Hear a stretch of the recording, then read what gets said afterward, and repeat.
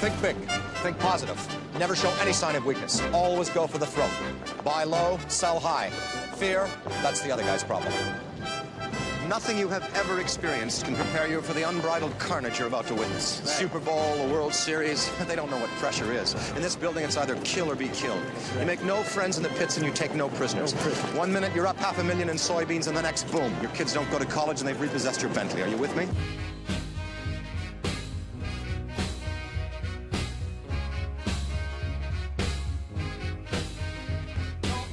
Hello and welcome to the StoneX Grains and Oilseeds podcast. I am your host, Craig Turner, and I am also a broker here at StoneX. I specialize in grain and oilseeds here in the Chicago office. The team around me, we have experts in energies, livestock, dairy, interest rates, fertilizer, anything to do with the futures and options markets. And we also have access to the swaps and OTC markets. And a lot of us also act as consultants along with providing research and reports. If you have any questions for me, you can contact me at 312-706-7610 or email craig.turner@stonex.com. If you like the podcast, please go to iTunes, which it's the new name is Grains and Oilseeds with Craig Turner. It's basically the old Turner's Take podcast. Give us a positive review on iTunes or Spotify or wherever you listen, and we appreciate it. If you want to sign up for the newsletter that goes along with this podcast, which will have a lot of the supporting data that I talk about on a very high macro level, just go to stonex.com/Craig Turner. All information will be in the show links too. And that will get you to the newsletter page. It is free. Now, that's all very high level. We kind of give big picture here on the podcast and in that free weekly newsletter. If you really want actionable advice, you want some concrete recommendations or thoughts on where the markets are going and why, or if you want to be part of our consulting service or just the newsletter and trading, then you can check out the premium product. And there's details on that. And that is for clients and paying for subscribers. And that gets a lot more into the nitty gritty. This podcast and the newsletter, much more bigger picture, and kind of give you an idea of where we think things are going on a macro level. So let's dive into it. Now that I'm going to talk about the macro markets, we're going to talk about the grain markets, and then we'll kind of wrap things up. One thing I do want to say is I've been, when advertising and getting a lot more response to our consulting or my consulting services recently. I think when the grain markets were very high, it was a little bit easier for farmers to market grain, and now they're looking for some help here. And maybe it's not trading help. Maybe it's more help with, what to do with old crop, what to do with new crop, whether there's certain tools available with you, whether you do it here at StoneX or at the elevator or, some kind of origination program.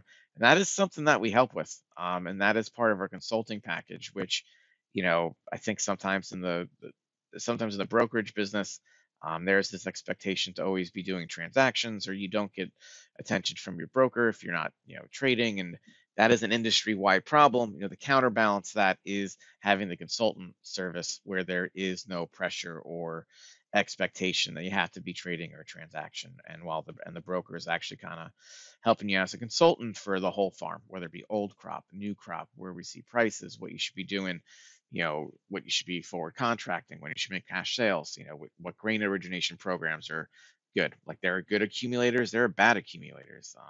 Fortunately, the bad accumulators generate the most revenue, and while some of the better accumulators don't. And there's things out there that I think we're in a unique position to help you out with. So again, my contact information is the show notes. Even if you're a current client and have only used this for futures and options, you may want to inquire about that. The next couple of years on the farm side is going to be, we're transitioning into a low priced environment.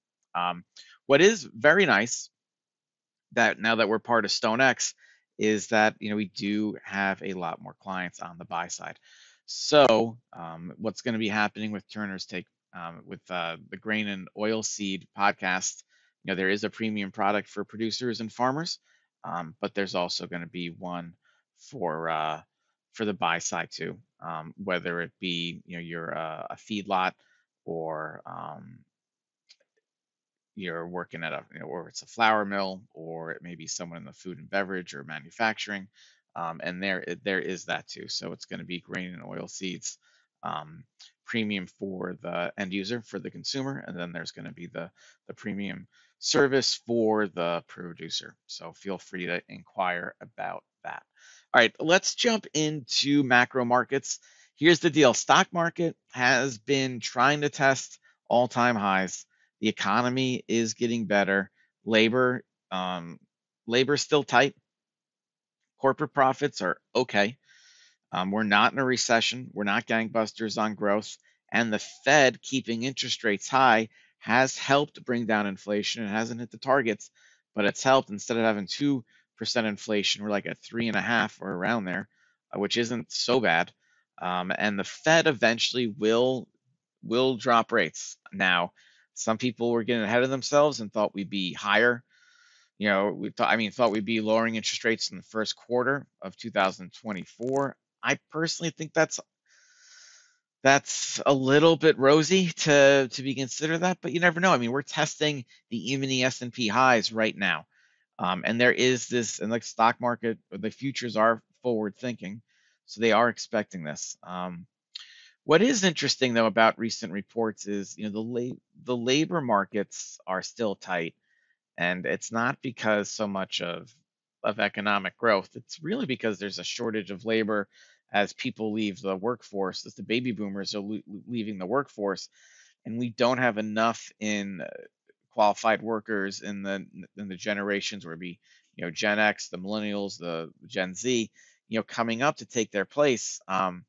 Not in great numbers anyway. So it keeps the labor shortage tight as the baby boomers continue to leave the market. So the low unemployment number is interesting because we are now, whether it's Europe, the United States, we're seeing it in China. We don't have this on a global issue. We don't have this population growth like we used to, whereas older, experienced workers left the workforce, there were younger workers to fill those roles, and we're just not seeing that. And that is a part of the inflation argument, or the inflation part, that it just doesn't get enough attention here. And it's going to be interesting to see how the Fed deals with that, because could the new inflation be 3% a year instead of 2% a year, because of the labor issue, where that's structurally moves the goalposts. I don't know. I mean, I'm not on the Fed, and I don't work for the Federal Reserve System. So, and that's not my, macroeconomics isn't my primary job, nor do I have a PhD in it. But it is very interesting, where clearly there's something going on there, and it'll be interesting to see how the Fed wants to tackle that. On the grain and oilseed side, listen, the WASDE came out on Friday, and the numbers were fairly close to a lot of what everyone was expecting.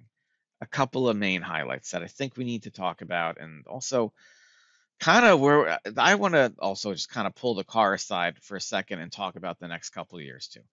But because we are changing. There are things going to be changing in a big way in the grain and oilseed markets from the past couple of years. But the WASDE, let's just get to the WASDE real quick. On the WASDE, the corn yields went to 177 and change, which I'm almost certain was a record. And that was after having a pretty bad spring and summer, for the most part, on heat and lack of moisture. And then you get some timely rains and you end up having a record crop. My question is what happens when you have actually really good weather? And, maybe the yields are still the yields. What's interesting about the genetics is, yeah, it's amazing what a crop can take now compared to 10 years ago. Doesn't necessarily mean it's going to completely out yield when we get better conditions, or is the genetics there to make sure that we're always going to be in kind of this tight range of yields? I don't know. We'll have to see. We haven't had a good year of weather in a while to see what these things can really do. But that's one thing that's interesting too. Corn, a lot of corn acres get decided in fall and December. I mean, fall and winter. Anhydrous goes down. I mean, once that goes down in the fall, you're planting corn. And back then, corn was over $5 in across the board. And here we are. That is not the case anymore. We're sub 5. Front month corn's 440s. These is 475. And when you take a look at the acres, 91 million acres and a trend line yield of 181, all of a sudden we're looking at a 2.6 billion carryout. Can corn get down to 89 million acres? If it does, we're 89 million acres and a trend line yield we use as much as we do over year over year. So it doesn't really help things that much. What you need to do is need to get down somehow to 89 million acres and a 170 yield. And after the summer we just have, I'm like, what does it take to get to a 170 yield to get back to 10% stock to usage?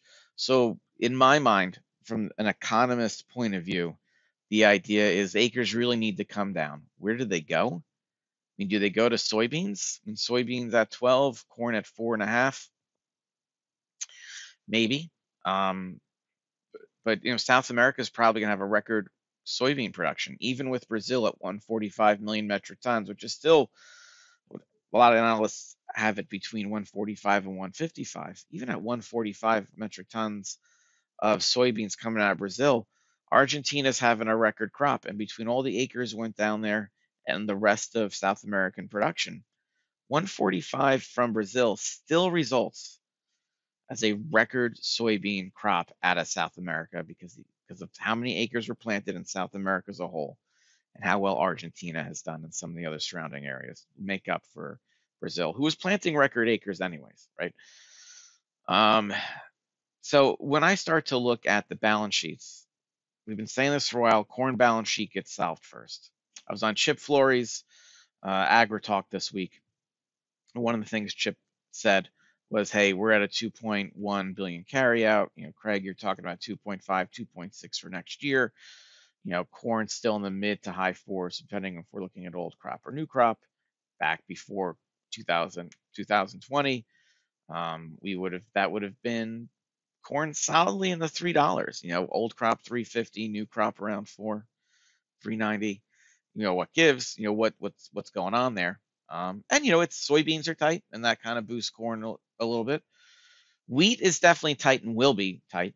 And next week for Turner's Take, next week for the grain and oilseed premium subscribers, I'm going to put out my wheat balance sheets and my soybean balance sheets. And the corn ones are going out today, and you're just going to see how much tighter wheat is globally, and also how tight, but not as much domestically. You're going to see how tight soybeans are domestically, but not on the global export market.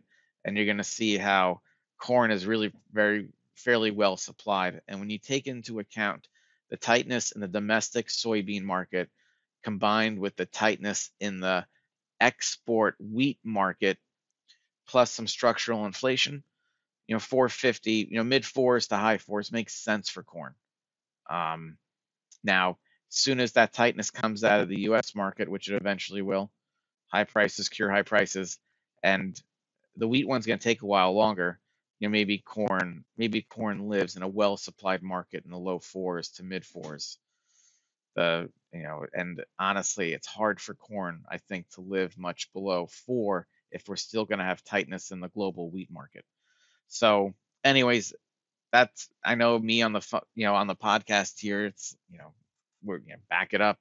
And do you have the data and the to show why you have this opinion? Yeah, I do, and I'll be putting that out, like I said, corn today and the wheat and soybeans next week to the premium subscribers to the Grain and Oilseeds Donex podcast and newsletter. So knowing that that's where we're going to do, we're going to have to trade. We're going to have to change up the way we market and trade these markets. So from the farmer perspective, we're going to be transitioning into a low priced environment, and the way the farmer is going to have to market these things is, like for corn, there'll be times in the year where if you have grain in storage, it'll make sense to sell covered calls. You're going to be looking for singles and doubles on the marketing side. You have to use seasonality to your advantage. And there are some interesting accumulators out there, and whether you use that through StoneX and us or another elevator, there are some that are much better suited for the farmer. We're going to have to get more into that to kind of add nickels, dimes, and quarters to final sales prices over the next year or so. Now, if we have a drought, we have a drought, and prices go back higher. But that'd be the corn side. There's still, I mean, I think just straight up, beans could be $10 by the end of the year. I think farmers need to know that. If you want to know how to protect yourself on that, let me know, or the different options that are available to you. Wheat's going to be tight. Wheat's going to be tight because the Black Sea, while things are as good as they're going to get for a while, and there was real structural damage done to the Black Sea export operation. And when the Russia first invaded Ukraine, everyone's like, what does this mean for years to come on, trying to repair the damage that's done over there? That's where we are right now. We're now in the process of, okay, this is as good as it's going to get for a while. And there's still, and we've got wheat at 6 in Chicago and Kansas City and 7 in spring wheat, because this is now the lingering effects of what happened in the Black Sea and what we have to deal with, which actually keeps corn a little bit elevated because of it. On the consumer side, the end user side, and whether you are feeding, hogs or feeders, or your flour mill, or in the commercial chain of the food and beverage industry, wherever it may be. When it comes to corn, there's probably, I'll tell you right now, there's probably a lot of corn already bought. The corn is underneath a lot of budgets that probably have been set out for 2023 and into 2024.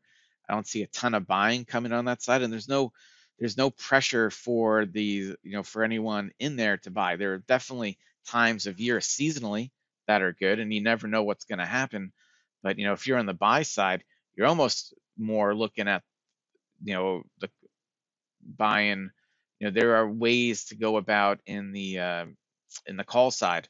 Because corn options are so cheap, what you're probably going to see is the buyers just kind of go, if 450 is making sense for them on the buy side, they'll probably buy that. And maybe because the options are so cheap, you buy a little price insurance, above $5 just in case something happens. Otherwise, you can probably get away with buying $4 corn, for most of the year.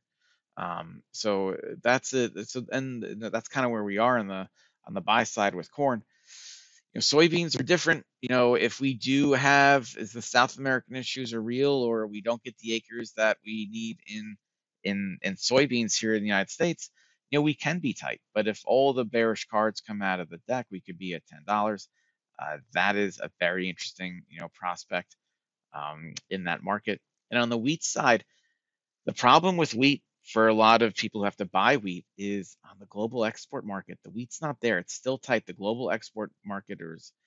And the problem is, if there is a tipping point in the global export market where if Russia doesn't have cheap wheat and Ukraine is limited because what's going on in the Black Sea, and then all of a sudden, and the majority of the wheat is either coming out of the EU or the United States, that's more expensive wheat. The United States and Europe can get tight fast if there is an uptick in demand or production issues. And you could see a substantial rally there. So the way the market structure works on the buy side is, if you're a buyer of grain and oil seeds, corn is probably going to be, for this year, probably fits in best to the budget. Any kind of soybean product would be mid-ranged, and where the real risk is to the buy side at the moment is on the wheat. So again, that's kind of how the market is structured. So you would expect basis wise it to be stronger in the wheat market, a little bit more neutral in soybeans, and I wouldn't expect a whole lot of strength in the cash market or in the basis with corn. So whether you're a buyer or seller, you kind of gotta go by that accordingly. Going forward, we're going to start doing webinars once a quarter. It's going to be part of, grain marketing in a dynamic price environment. And what it's going to allow us to do is address each, whether it be corn, the soybean complex, or wheat, address each one according to if we think the ending stocks are going to be tight, adequate, or burdensome, because, really, that is what's going to dictate the strategies that you need to employ going forward, whether you're on the buy side or the sell side. My goal here is to explain the markets, let everyone know why, where we think price ranges are and why, not just for old crop and for new crop, what to look out for, what can change that can move those prices up and down, and how likely, something can happen, right?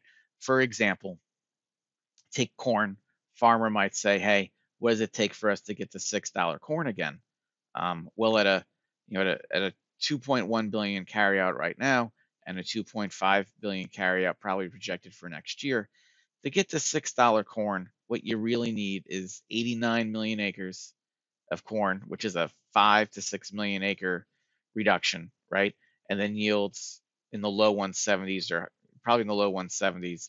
And then they get to like $7 or something, like yields got to go to 165. And the market has to believe that.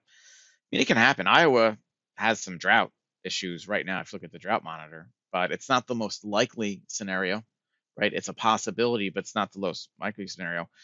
Someone said to me, hey, what does it take to get wheat, up $1 or $2? Not a whole lot. Like when you take a look at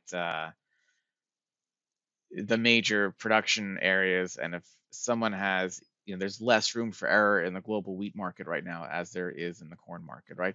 And those are the things we're going to go about, like what only takes a small change to move prices higher or lower, what takes a massive change in ending stocks to get prices going, and what to look for there. So all my information is the show notes. Check it out. My number is Craig, is 312-706-7610. And be on the lookout there for those premium products and consulting too. I think we're going into for corn, we are definitely in adequate stock land, and we're about to go to burdensome stocks. Soybeans are transitioning, and it really just takes a record South American crop and then 88 or 89 million acres of soybeans to get there. Wheat's going to be well supplied, probably domestically, but still tight on the global market, presenting its own challenges. And if you need help getting through there, whether it be futures options, consulting, setting up a monthly meeting with the marketing plan, and working on, what you need for your business and operation, feel free to reach out. I hope everyone has been staying warm. I know I've been pretty cold here in the suburbs of Chicago, and I'm looking for a change of weather. And if you need anything, let me know. Otherwise, have a good weekend, and I'll talk to you all soon. This material is conveyed as a solicitation for entering into a derivatives transaction. This material has been prepared by a Daniels Trading broker who provides research, market commentary, and trade recommendations as part of his or her solicitation for accounts and solicitation for trades. Daniels Trading, its principals, brokers, and employees may trade in derivatives for their own accounts or for the accounts of others. Due to various factors, such as risk tolerance, margin requirements, trading objectives, short-term versus long-term strategies, technical versus fundamental market analysis, and other factors, such trading may result in the initiation or liquidation of positions that are different from or contrary to the opinions and recommendations contained therein. Past performance is not necessarily indicative of future performance. The risk of loss in trading futures contracts or commodity options can be substantial, and therefore investors should understand the risks involved in taking leveraged positions and must assume responsibility for the risks associated with such investments and for their results. You should carefully consider whether such trading is suitable for you in light of your circumstances and financial resources. You should read the risk disclosure accessed at www.danielstrading.com. Daniels Trading is not affiliated with, nor does it endorse any trading system, newsletter, or similar service. Daniels Trading does not guarantee or verify any performance claims made by such systems or services.